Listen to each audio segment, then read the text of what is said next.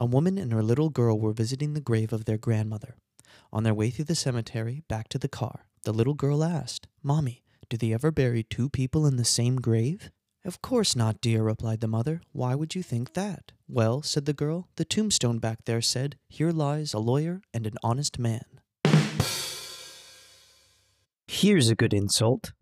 You're so dumb, you took a spoon to the Super Bowl